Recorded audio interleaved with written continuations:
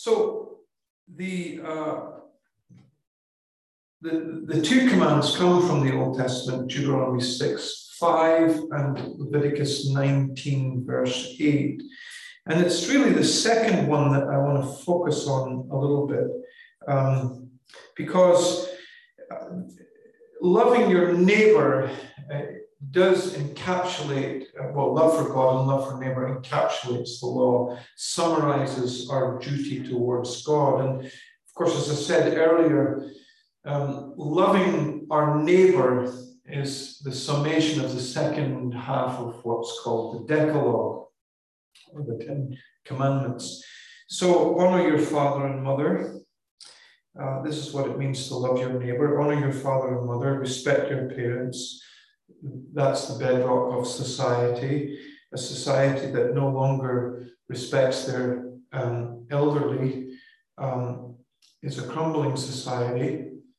And I think Asian societies look at the West and laugh at the way that we treat our elderly folks. You shall not murder. If you love your neighbor, then you won't hurt him. You won't take his life. You will respect him as someone created in the image of God. Don't commit adultery.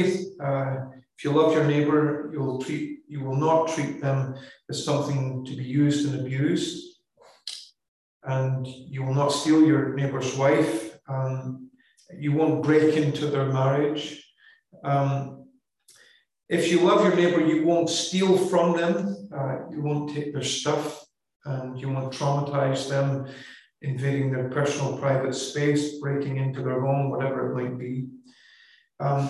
If you love your neighbor, you will not deceive them through false witness, either in a court of law or in everyday conversation. You won't deceive them by telling them lies. And you won't covet what they have. You'll be happy for them that they are as blessed as they are, and you'll be content that God has blessed them in the way. And you won't covet what they have. You must have that. That's what it means to love your neighbor. However, I don't think when Jesus says that love fulfills the law, that the second half of the Decalogue is an exhaustive list of how we are to love our neighbors. And I think as you move into the New Testament, I think that there is a fuller description of what it means to love your neighbor. I think that if we could turn for a few minutes to 1 Corinthians chapter 13, there we have a clear explanation of what love is and what it means to love our neighbor. Now, last time I was here in Moodiesburn on a Sunday, I spoke on this, but I only got through about 3 of the descriptive terms that are used here. So there are 15 descriptive terms in 1 Corinthians 15 used to describe love. And for a few minutes, I just want to think about them. Think about some of these descriptive terms and what it means to be a loving neighbor. And this is what it means to be a loving neighbor. Love is patient. Love is kind. It does not envy. It does not boast. It is not proud. It does not dishonor others. It is not self-seeking. It is not easily angered. Keeps no record of wrongs. Love does not delight in evil, but rejoices with the truth. It always protects, always trusts, always hopes, always perseveres. Love never fails. But where there are prophecies, they will cease, and where there are tongues, they will be stilled. Where there is knowledge, it will pass away. For we know in part and we prophesy in part, but when completeness comes, what is in part disappears. When I was a child, I talked like a child, I thought like a child, reasoned like a child. When I became a man, I put the ways of childhood behind me. For now we see only a reflection as in a mirror. Then we shall see face to face. Now I know in part, then I shall know fully, even as I am fully known. And now these three remain: faith, hope, and love. But the greatest of these is love. Well, if you think of these descriptive terms that Paul gives us from verses 4 to 8a as the many facets of a diamond, I think that's helpful. And these things are true of love all of the time. Patience, kindness. It's not just like, okay, today I'm patient, tomorrow I'll be kind. These are the facets of love. This is what love looks like. This is what being a loving neighbor looks like. All of these things, all of the time, true of me as an individual. So the first one then is love is patient. Love is patient. One of the older versions of the Bible, I think it's the Authorized Version, says love suffereth long, suffereth long. The word is makrothemeo, and it carries this idea of it puts up with people for a long time. So that's what being a loving neighbor is like. Putting up with someone for a long time. Love has a long rather than a short fuse. Some of us are a bit like fireworks. If somebody lights our touch paper, we're likely to explode all over the place and possibly in their face. We have no patience. People have to tiptoe around us because if they say the wrong things, we're liable to blow without any notice. And we may be great speakers. We may give a lot, contribute a lot to church life and funds. We may be gifted in 1,000 different ways, but we're not patient. Now, the word which is used here, so there was a 3rd century commentator called Chrysostom, and he says that it speaks of a man or woman who has been wronged. They have the opportunity to avenge themselves, but they choose not to. That's what patience is. I wonder if you've ever been wrong, had the opportunity to get even, but chose not to. Love is patient, doesn't fly off the handle at the first given opportunity. Now, lest you think to yourself, I'm sure these Corinthians, with their Greek philosophy, and they're only 50 miles west of Athens, the epicenter of Greek philosophical thought, I'm sure these Corinthians, as they received this, love is patient, were just lapping it up and thinking, oh, this is great teaching. Isn't it wonderful that we have such philosophical concepts? Well, this went against everything that they'd been taught since they were at school. What they'd been taught at school was that the great Greek virtue was the refusal to tolerate insult or injury. Instead, it was taught by Aristotle that you should strike back immediately for the slightest offense. That was the symbol of strength in Greek concepts and thoughts. Strike back immediately for the slightest offense. That's strength. That's maybe manliness. Paul says to this church, I don't care what you've been taught. And I don't care about your culture. The love which marks a disciple of Jesus, the love which fulfills the law, the second half of the Decalogue, is patient. And love acts as Jesus acts. How did Jesus act when he was reviled? He reviled not in return, but committed his cause to him who judges justly.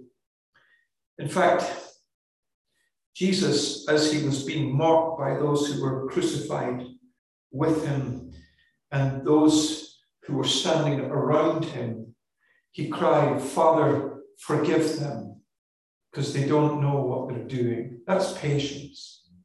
God has been patient with all of us, hasn't he? Patience. There's a story told of Robert Ingersoll and Theodore Parker. They were having a debate about theism, and in the debate, of course, Ingersoll was to speak first, and he stood and just, atheist, blasted Christianity, just blasted the concept of there is a God that exists. And at the end of his sort of rant, he said, and if there is a God, I will give him 3 minutes to strike me dead. And then he sat down and he waited for 3 minutes. And when the 3 minutes were up, he announced in bravado, see, I told you there is no God. And then, of course, Theodore Parker was to stand and respond in this debate. And he stood up and said, did the gentleman really think that he could exhaust the patience of an eternal God in 3 minutes?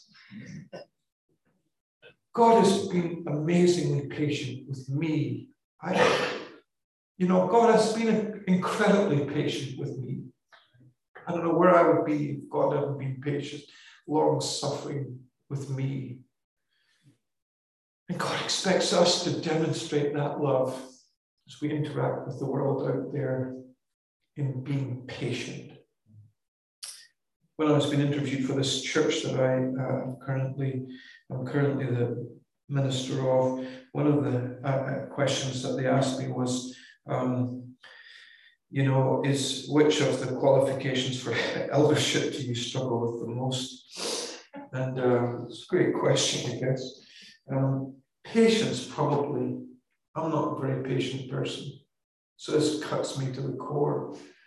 But God has been patient with me, and God wants me to be patient with others as I interact with them and demonstrate something of the loveliness of Jesus. The loveliness of Jesus. I prayed, Father, forgive them. They don't know what they're doing. Here's the second thing. Love is kind. Many things will be forgotten, but kindness, I don't think, will easily be forgotten. People will forget how intelligent you were, how humorous you were. I think people will forget all manner of things about you. But I think they may even forget how theologically correct you were. But I don't think they'll forget your kindness. So I am now 53 years of age. I can still remember when I was a teenager that my father had picked up tuberculosis, pleurisy, pneumonia, and tottered on the brink of death for several weeks and was several months in hospital. And the hospital was about 50 miles, 60 miles away from where we lived, certainly 50 miles. And my mother was traveling back and forward every day to be with my father, not knowing if her husband was going to live or die. And of course, we were trying to keep some sort of normality at home, attending hospital, coming back. And I can still remember now at 53 years of age, the names of the women who brought us food to eat, who washed our clothes and brought them back washed, dried, ironed, and ready to put on. I can still remember those women and their kindness to us as a family. Now, I forget the bright sparks I sat beside in theological college. I don't know where any of them are now. And I've forgotten their names, but I've never forgotten the kindness of those women. How kind are you? And would anyone ever say anything of us that would relate to kindness? Of course, this is a problem in the church at Corinth.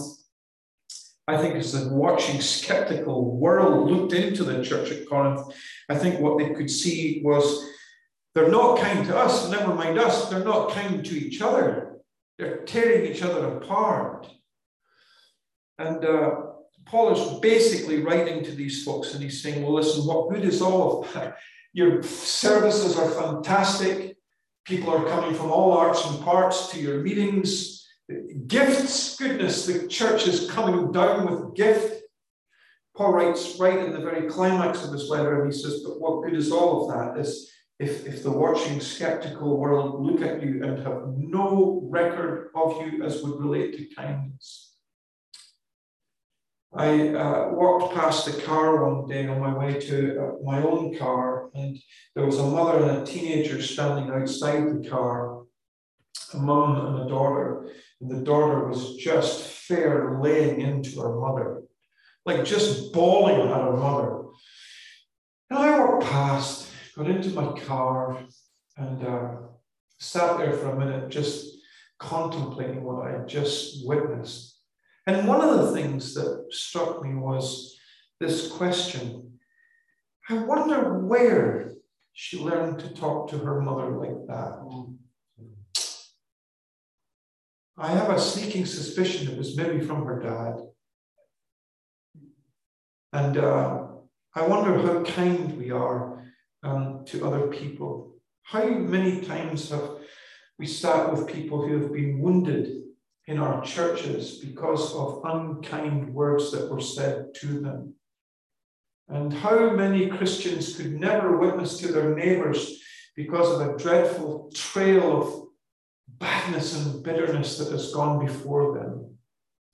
Love, the love that fulfills the law, the love which marks a disciple of Jesus, the love which characterizes a Christian neighbour is kind.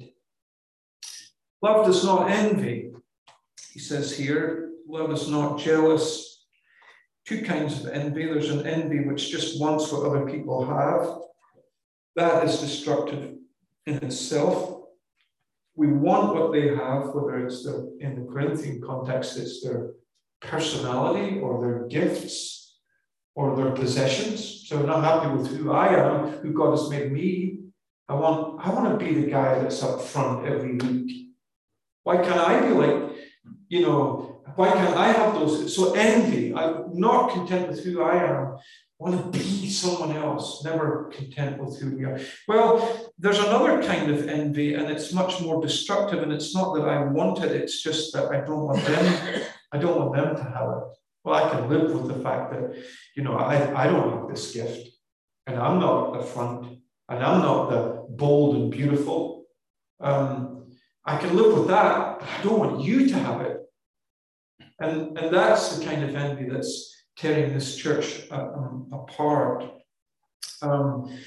It's crazy, I think, that these folks have never come to terms with the fact that God has made us different. The church is a body. We're not in a competition with each other. We are there to put our hands in each other's hands and to advance the work of the kingdom of God. And there's no concept of that, or little concept of that in the church in Corinth. That there's room in this church for everyone, Mr. Rich, Mr. Poor, Mr. Charismatic personality. There's room for children's workers, singers.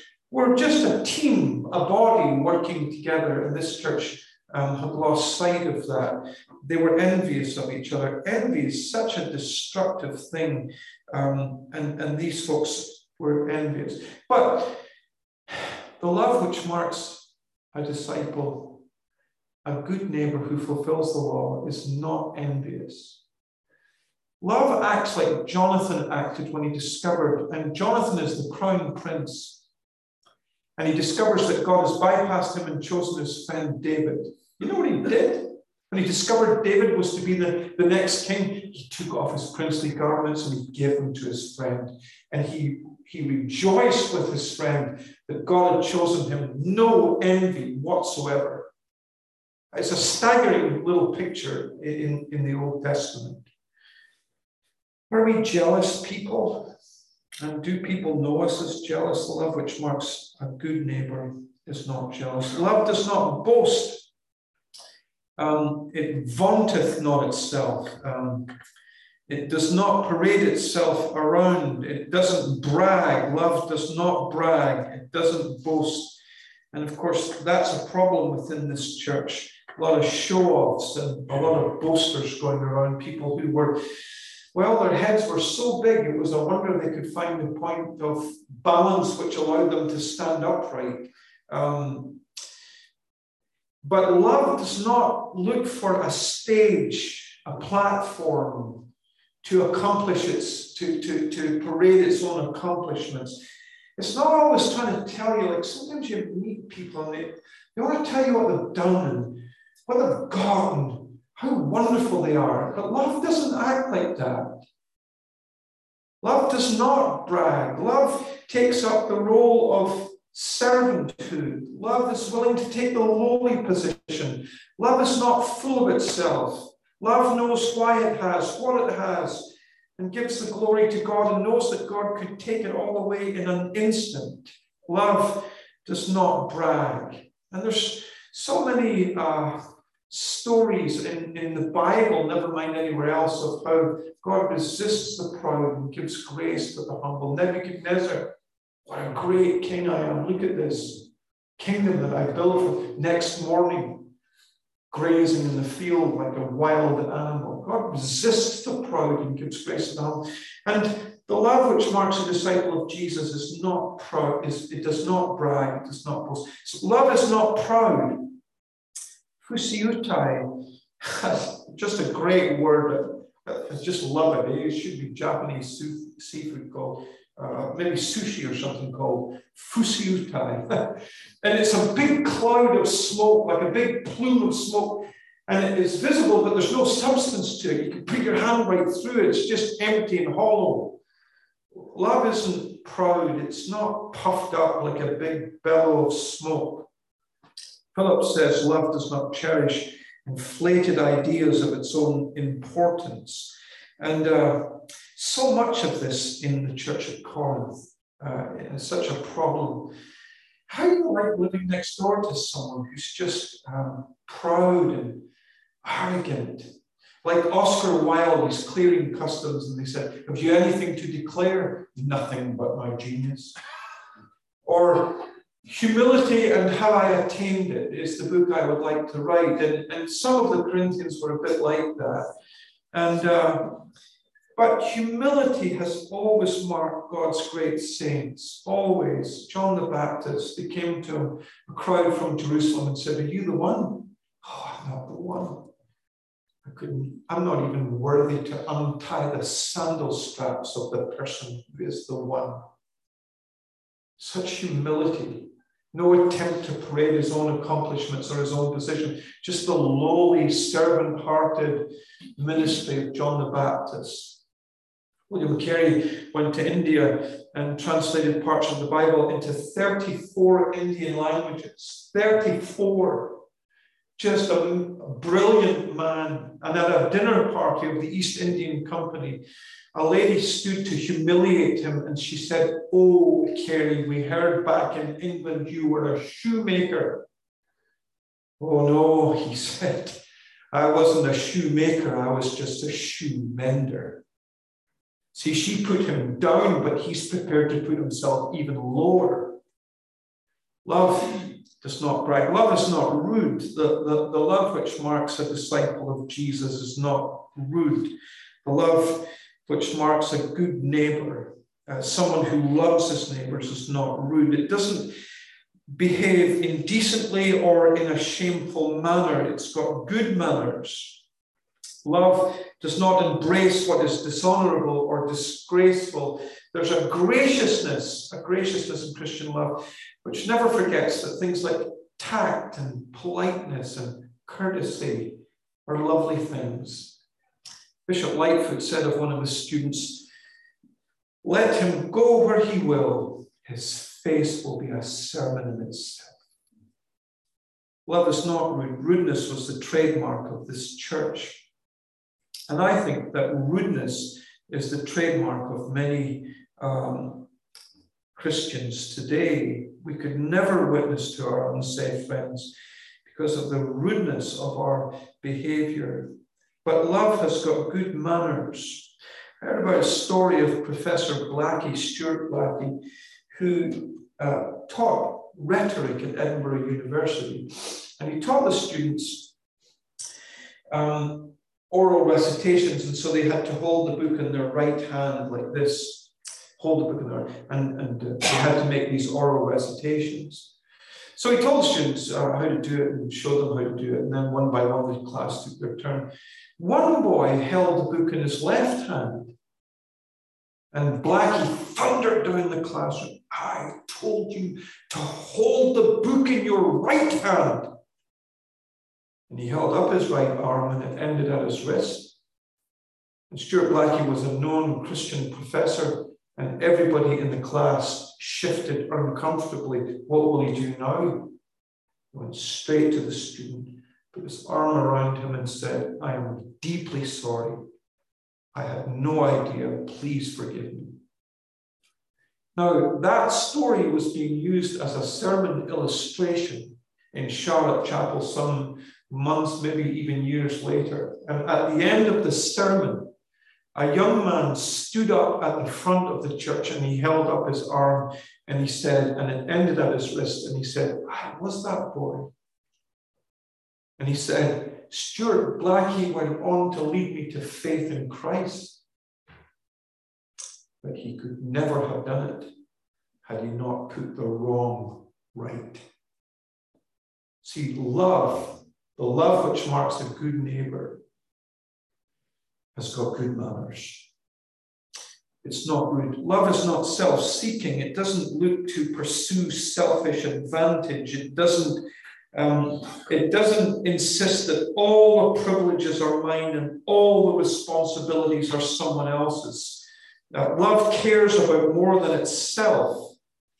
And again, this is the very thing that's happening in the church at Corinth. So at the love feasts, they're rich, and this is how it functioned in society. The rich would come to the love feast. They would just go ahead and start the feast, not caring less about the poor who hadn't been relieved from their duties as slaves. They could come along later if they want, and who cares whether they come or they don't. And so by the time the poor got there, the rich had eaten themselves full and had drunk that much that they were all almost intoxicated, some of them intoxicated. And Paul's writing here at the climax of his letter, and he's saying, listen, folk, the love which fulfills the law is not self-seeking. It's not consumed with itself. It's interested in more than itself. It's interested in other people. There is a human tendency, I think it's part of our sinful nature, to be completely caught up with ourselves and our own interests. I read this stone somewhere interred beneath this kirkyard stane lies stingy Jimmy Wyatt, who died in morning just at 10 and saved a dinner by it. Some of us are just consumed with ourselves and our own interests. But in complete contrast to that, if you ever go to St. Paul's in London, you will read this stone. It's laid to the memory of Sir Charles George Gordon. And this is what it says: who at all times and everywhere gave his strength to the weak, his substance to the poor, his sympathy to the suffering, and his heart to God. He gave his strength to the weak, his substance to the poor, his sympathy to the suffering, and his heart to God. I don't know who he was, but that is an amazing epitaph. Love is not self-seeking. Love is not easily provoked.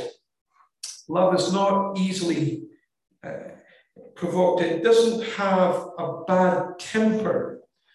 The word which is used here is used in connection with being irritable or cantankerous. Love is not easily ignited. Now, there's an obvious similarity between love is patient and love is not easily provoked. There's a correlation between these two words. But patience seems to be, the word for patience, macrothumeo, seems to speak more about putting up with people. But this word just talks about being irritable and cantankerous in general. Love is not easily provoked. It's not easily angered. There's such a thing as a righteous anger. And we see that in Jesus. As he sees the desecration of his Father's house. But let's be honest, how often is our anger righteous anger? Not often. For the most part, our agenda has been upset, or someone has upset our ego. There's been some sort of personal suffering, and we're upset, we're angry. And the truth is, we're just irritable, cantankerous rascals who are as unchristlike as they come. We lose control, we fly off the handle, and there is no real excuse for such outrageous responses. But love is not easily provoked. I think this is one of the things that destroys Christian homes. And I think even as the skeptical world look on at Christians, they can see some of this. Sometimes you sit and talk with a wife and she'll tell you about her husband's temper. And, you know, slams the door and you try and talk to the husband. He says, well, it doesn't last long. Neither does the blast of a nuclear bomb, but it does some damage in the process. Love is not easily, it's not easily provoked. The great colonial preacher Jonathan Edwards had a daughter who had a very bad temper, and a young man came to ask for her hand in marriage, and Edwards said, you can't have her. And the young man said to Edwards, why can't I? She's a Christian. Edwards says, she's not worthy of you. And the young man says, well, she's a Christian, isn't she? Yes, said Edwards, but the grace of God can live with people that you can't live with. And it's pointless, isn't it, telling our wives that we love them if we fly off the handle at them. It's pointless to tell our children that we love them. And it's pointless trying to communicate our love for our neighbor if we fly off the handle. Anyway, love keeps no record of wrongs. So logizomai is a bookkeeping term, keeps a log, if you will, of offenses that have been suffered. And you know, the kind of person that this is speaking about, the kind of person who's got a permanent chip on their shoulder. And every wrong or grievance that they've ever suffered, if you poke them, it comes pouring out of them like a torrent. It's almost like they've got this mental black book where they've stored a record of everything that they've ever suffered. Well, the love which marks a good neighbor does not keep any record of wrongs. Some people are amazing at this. Love does not forgive and forget. Love remembers, let's be realistic. Love remembers, but love chooses to forgive. Love acts like the father in the story of the prodigal son. I can see that dad going out to look for his son, partly because I've got two sons of my own, but I can see the dad going out to look for his son, and his wife says to him, so you've been out 465 days looking for that boy, waiting for him to come. When are you going to give up? Never. You can hear the elder brother saying, are you going out to look for him again today? Yes, and I'll keep going on looking for him until this boy who was dead to me, is lost to me, returns to me. Love keeps no record of wrongs. And when the father sees him, despite the fact that the boy has squandered his hard-earned cash, runs to him, kisses him, welcomes him back into the family. The love which has been spoken of here is the love of the prodigal God. Love does not delight in evil. It doesn't delight in evil. We live in a world that revels in stuff that offends God. And even as Christians, sometimes, you know, it's almost like we delight in evil. So, have you heard about so-and-so? No, tell me. I want to hear all the juicy stuff. Don't miss out any of the details. It's almost like we delight in evil. It's like we take some sort of strange delight in hearing about the downfall, the destruction, the brokenness of others. But love does not delight in other people's sin. Love does not delight in things that offend God. Sometimes we have a tendency just to gloat over other people's failures, and that's a terrible tragedy. But love does not delight in evil. Love rejoices in the truth. Instead, it rejoices in the truth. The contrast is here. The contrast here is not delighting in sin and rejoicing with truth. It's probable that Paul is just thinking about truth as in, you know, the truth of God's word rather than truthfulness in speech. And love rejoices, if you will, in what is right. Love rejoices in what is right, what is good, what is honorable. Those are the things that love rejoices in. Love bears all things. Love suffers wrong without retaliation. I heard a story about a little guy who had some special needs, and he had a little dog, and he had trouble controlling his anger, and he took it out on the dog. And then when he was finished, the little dog just rolled over and licked his hand. Like, I thought that is such a beautiful picture of a love that bears all things. And are we that kind of neighbor? You know, in the news that this couple lose their lives because they live next door to some guy and they have a feud about who's parking their car or where. And you think, well, if you're a Christian, which neither of them appear to be, but if you're a Christian, I mean, can't you just bear all things? Can you just suffer wrong, even if they are in your parking place? I mean, there may be room for discussion and talking it through and what's reasonable, but how many of us as Christians are reasonable? Well, I think I'm going to finish there. We could keep going on. At the end of this passage, Paul talks about love never fails. And I think what he means is it never drops down, it never ends, actually. See, now remains faith, hope, and love. But the greatest of these is love. Because the day is coming when our faith will give way to sight. That's right. When we're in heaven. And our hopes of heaven will be realized. So faith and hope will pass away in that sense.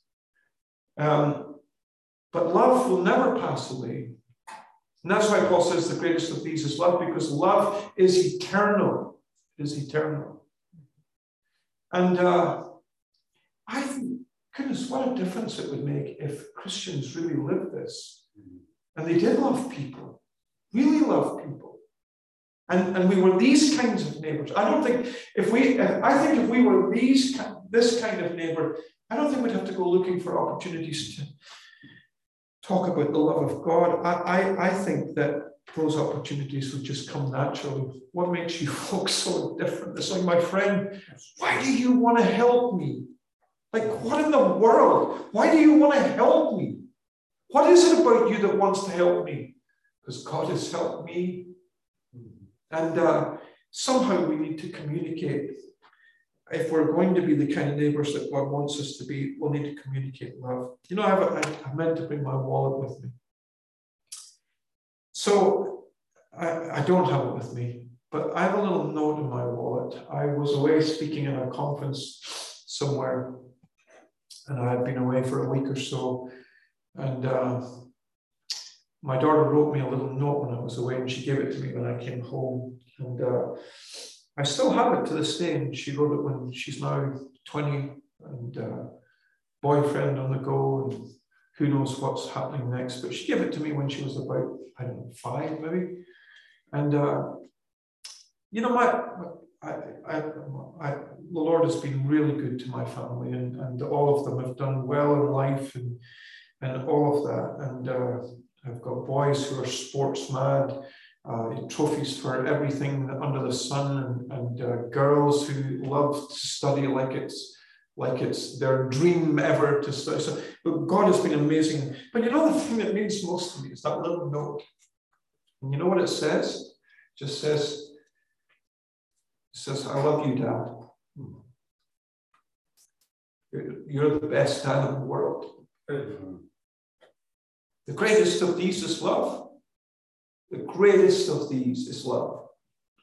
We used to sing a song, "Love is the flag flying high from the castle of my heart." You know what it tells the world?